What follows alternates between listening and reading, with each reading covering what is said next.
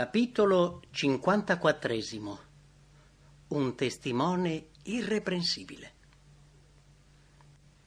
Dopo l'ascensione di Cristo, Giovanni dimostrò di essere un fedele e dinamico operaio per il Maestro.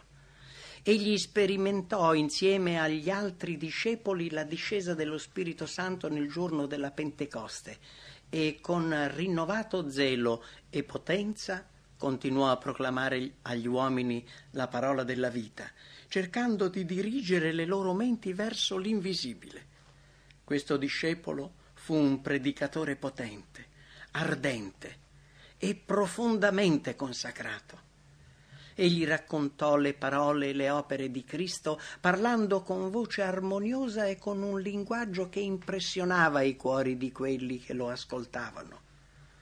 La semplicità delle sue parole, la sublime potenza delle verità rivelate e il fervore che caratterizzava i suoi insegnamenti gli diedero accesso a qualsiasi ambiente.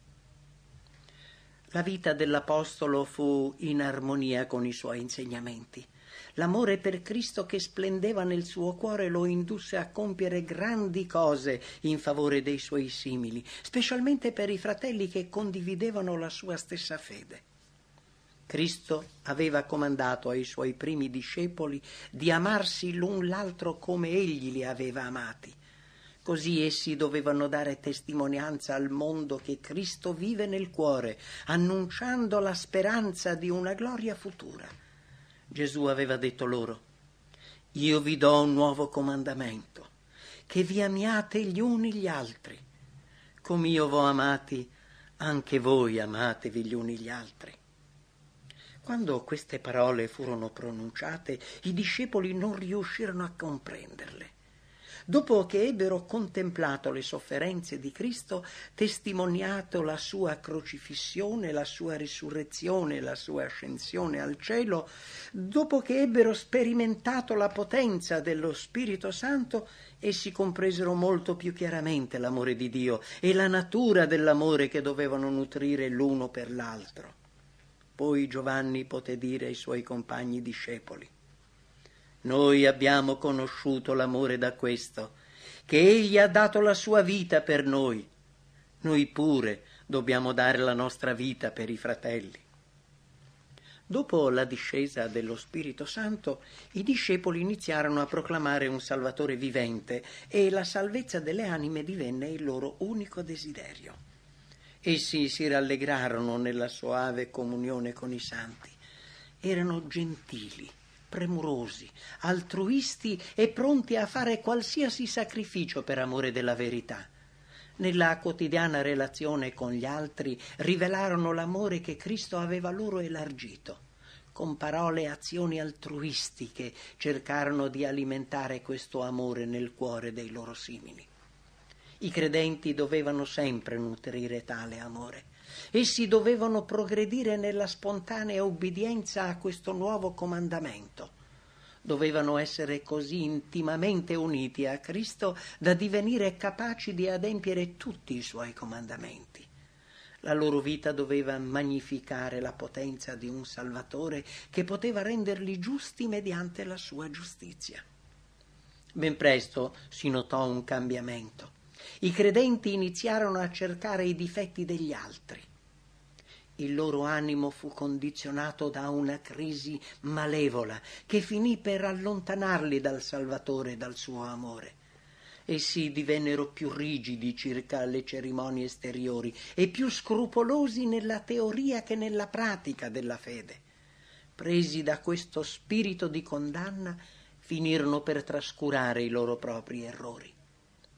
Non praticarono più l'amore fraterno che Cristo aveva ordinato e, peggio ancora, non si resero conto della loro perdita.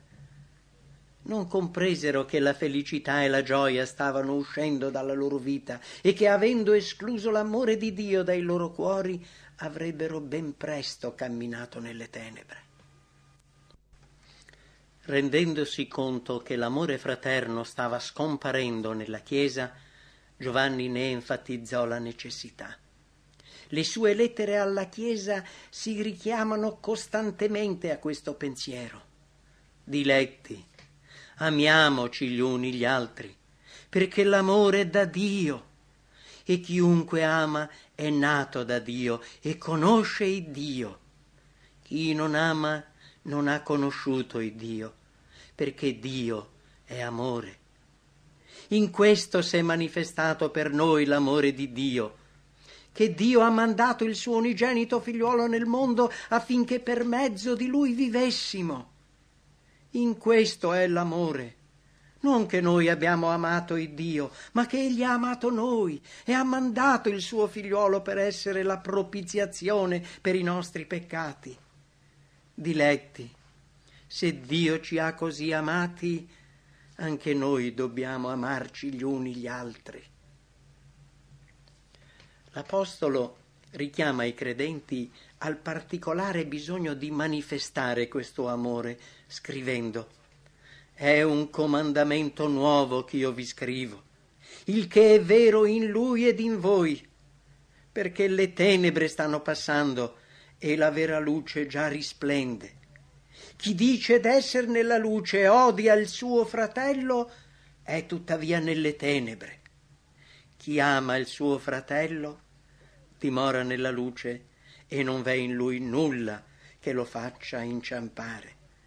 Ma chi odia il suo fratello è nelle tenebre, cammina nelle tenebre e non sa ove egli vada, perché le tenebre gli hanno accecato gli occhi. Poiché questo è il messaggio che avete udito dal principio, che ci amiamo gli uni gli altri. Chi non ama rimane nella morte. Chiunque odia il suo fratello è omicida. E voi sapete che nessun omicida ha la vita eterna dimorante in se stesso. Noi abbiamo conosciuto l'amore da questo, che Egli ha dato la sua vita per noi. Noi pure dobbiamo dare la nostra vita per i fratelli. Non è l'opposizione del mondo che più minaccia la Chiesa di Cristo. È il male alimentato nei cuori dei credenti che genera i loro più seri disastri e che senza dubbio ritarda il progresso dell'opera di Dio. Chiunque nutra sentimenti di invidia, sospetto, critica e malignità danneggia la propria vita spirituale. La migliore prova del fatto che Dio ha mandato suo Figlio nel mondo sta nell'armonia e nell'unione esistente fra gli uomini di diversa estrazione sociale che formano la sua Chiesa. È il privilegio dei seguaci di Cristo dare questa testimonianza. Ma per poter fare questo, essi devono sottomettersi al suo comandamento. I loro caratteri devono riflettere il suo carattere. La loro volontà deve essere conforme al suo volere. Gesù disse: «Io vi do un nuovo comandamento, che vi amiate gli uni gli altri. Come io vi ho amati, anche voi amatevi gli uni gli altri».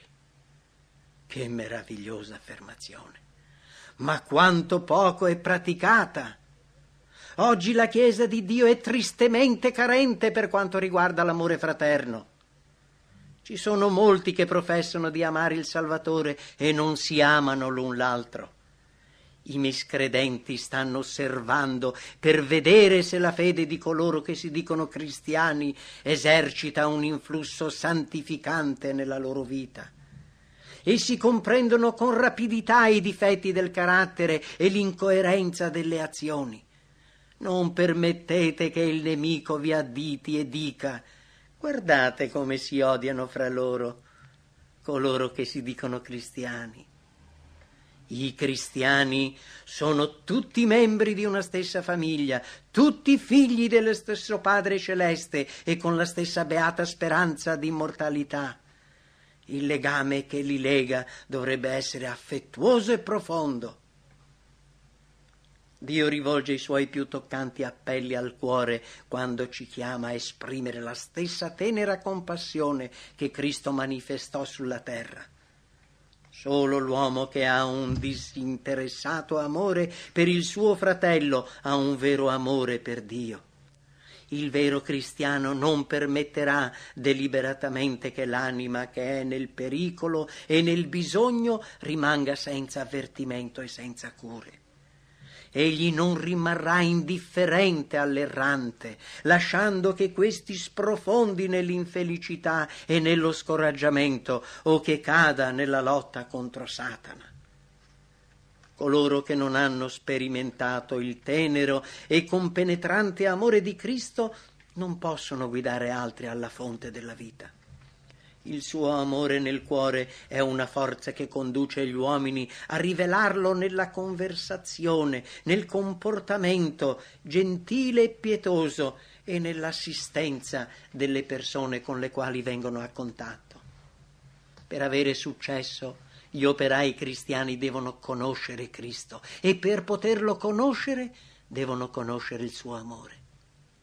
In cielo l'idoneità degli operai è misurata a partire dal loro amore e dal loro impegno nel lavoro.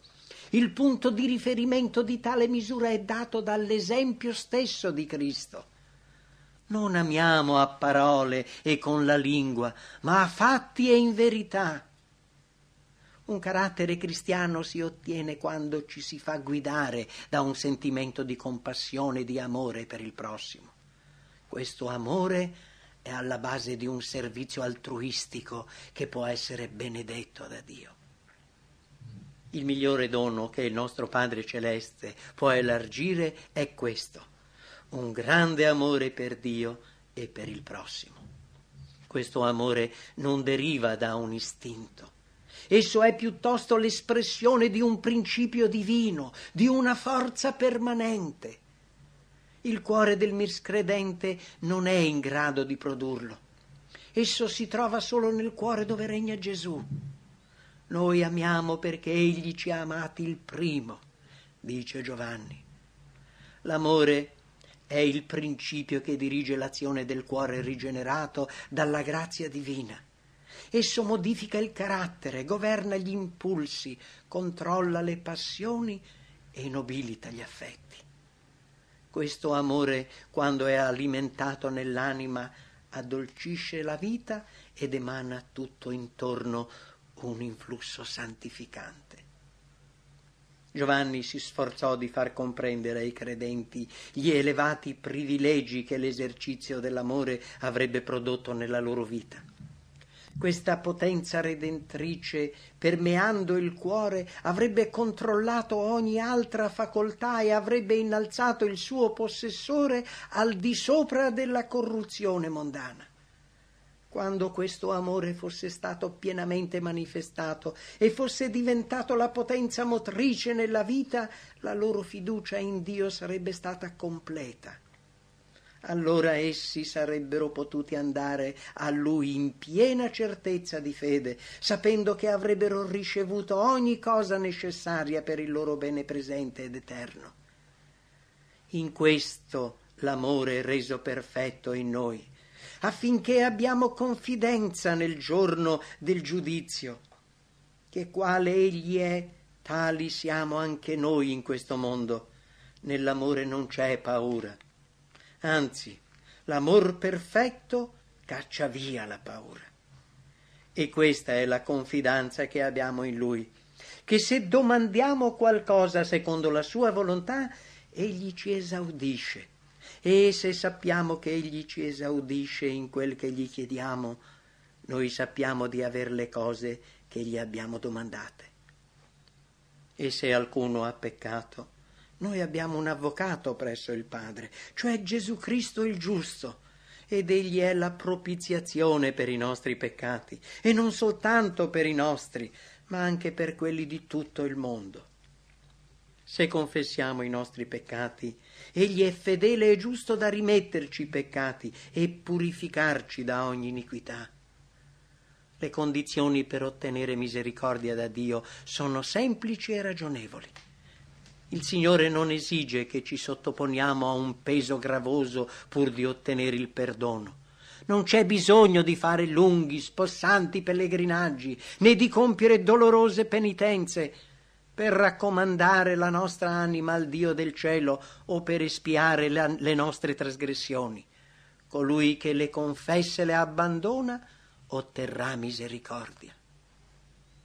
Nelle corti celesti Cristo sta supplicando per la sua Chiesa, intercedendo in favore delle anime per le quali egli ha pagato con il proprio sangue il prezzo di riscatto. I secoli e i millenni non possono diminuire l'efficacia del suo sacrificio espiatorio. Né vita né morte, né altezza né profondità possono separarci dall'amore di Dio che è in Cristo Gesù. E questo non perché noi ci teniamo stretti a Lui, ma perché Egli ci tiene stretti a sé. Se la salvezza dipendesse dai nostri propri sforzi, noi non potremmo essere salvati, ma essa dipende dall'autore di tutte le promesse. La nostra stretta a Lui può sembrare debole, ma il suo amore è quello di un fratello maggiore. Fintanto che noi ci manteniamo uniti a Lui, nessuno può strapparci via dalla sua mano. Mentre gli anni trascorrevano e il numero dei credenti aumentava, Giovanni lavorò con crescente fedeltà e ardore per i suoi fratelli. I tempi erano pieni di pericolo per la Chiesa.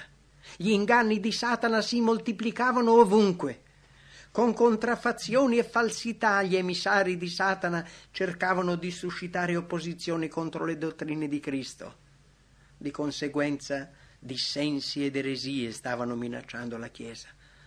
Alcuni che professavano Cristo dichiaravano che il suo amore li aveva sciolti dall'ubbidienza alla legge di Dio. Altri pensavano che era necessario osservare le usanze e le cerimonie giudaiche e che una semplice osservanza della legge senza fede nel sangue di Cristo era sufficiente a salvarli. Altri ancora, che pretendevano di essere fedeli alla causa di Dio, erano invece degli impostori e nella pratica negavano Cristo e il suo Vangelo. Vivendo nel peccato, essi portavano eresia nella Chiesa. Così molti stavano per essere condotti nel labirinto dello scetticismo e dell'inganno. Giovanni divenne estremamente triste quando vide questi velenosi errori penetrare nella Chiesa. Egli sapeva i pericoli ai quali la Chiesa era esposta e affrontò l'emergenza con prontezza e decisione. Le epistole di Giovanni rivelano uno spirito di amore. Sembra che egli abbia scritto con la penna intinta nell'amore. Ma quando l'Apostolo venne in contatto con quelli che, sebbene dichiarassero di vivere senza peccare, trasgredivano la legge di Dio, egli non esitò ad avvertirli del terribile inganno che li avvinceva. Scrivendo a una collaboratrice nell'opera del Vangelo, una donna di buona reputazione e di vasto influsso, Giovanni disse: «Molti seduttori sono usciti per il mondo, i quali non confessano Gesù Cristo essere venuto in carne. Quello è il seduttore, l'anticristo. Badate a voi stessi, affinché non perdiate il frutto delle opere compiute, ma riceviate piena ricompensa. Chi passa oltre e non dimora nella dottrina di Cristo non ha il Dio. Chi dimora nella dottrina ha il Padre e il Figliuolo. Se qualcuno viene a voi e non reca questa dottrina, non lo ricevete in casa e non lo salutate, perché chi lo saluta partecipa alle malvagie opere di lui». Noi siamo autorizzati a tenere nella stessa considerazione che tenne l'amato discepolo coloro che pretendono di dimorare in Cristo mentre vivono nella trasgressione della legge di Dio. In questi ultimi giorni esistono mali simili a quelli che minacciarono la prosperità della Chiesa primitiva. Gli insegnamenti dell'Apostolo Giovanni su questi punti dovrebbero essere attentamente seguiti. Voi dovete avere amore, è il grido che si ode ovunque, particolarmente da quelli che professano la santificazione. Ma il vero amore è troppo puro per nascondere un peccato inconfessato. Noi siamo chiamati ad amare le anime per cui Cristo morì, ma allo stesso tempo siamo chiamati a non scendere a compromessi con il male. Non possiamo unirci ai ribelli e definire questo amore. Dio richiede che il suo popolo in questi giorni difenda ciò che è giusto e si opponga agli errori che distruggono l'anima, con la stessa fermezza che aveva espresso Giovanni nelle sue epistole. L'Apostolo ci insegna che mentre siamo chiamati a manifestare cortesia cristiana, siamo anche autorizzati a trattare in chiari termini con il peccato e il peccatore, e che questo non è incoerente con il vero amore. Chi fa il peccato commette una violazione della legge, e voi sapete che egli è stato manifestato per togliere i peccati, e in lui non c'è peccato. Chiunque dimora in lui non pecca. Chiunque pecca non l'ha veduto, né l'ha conosciuto. Come testimone di Cristo, Giovanni non entrò in alcuna controversia né contesa. Egli dichiarò quello che sapeva, ciò che aveva visto e udito quando era stato con Cristo. Egli aveva ascoltato i suoi insegnamenti, aveva testimoniato i suoi potenti miracoli.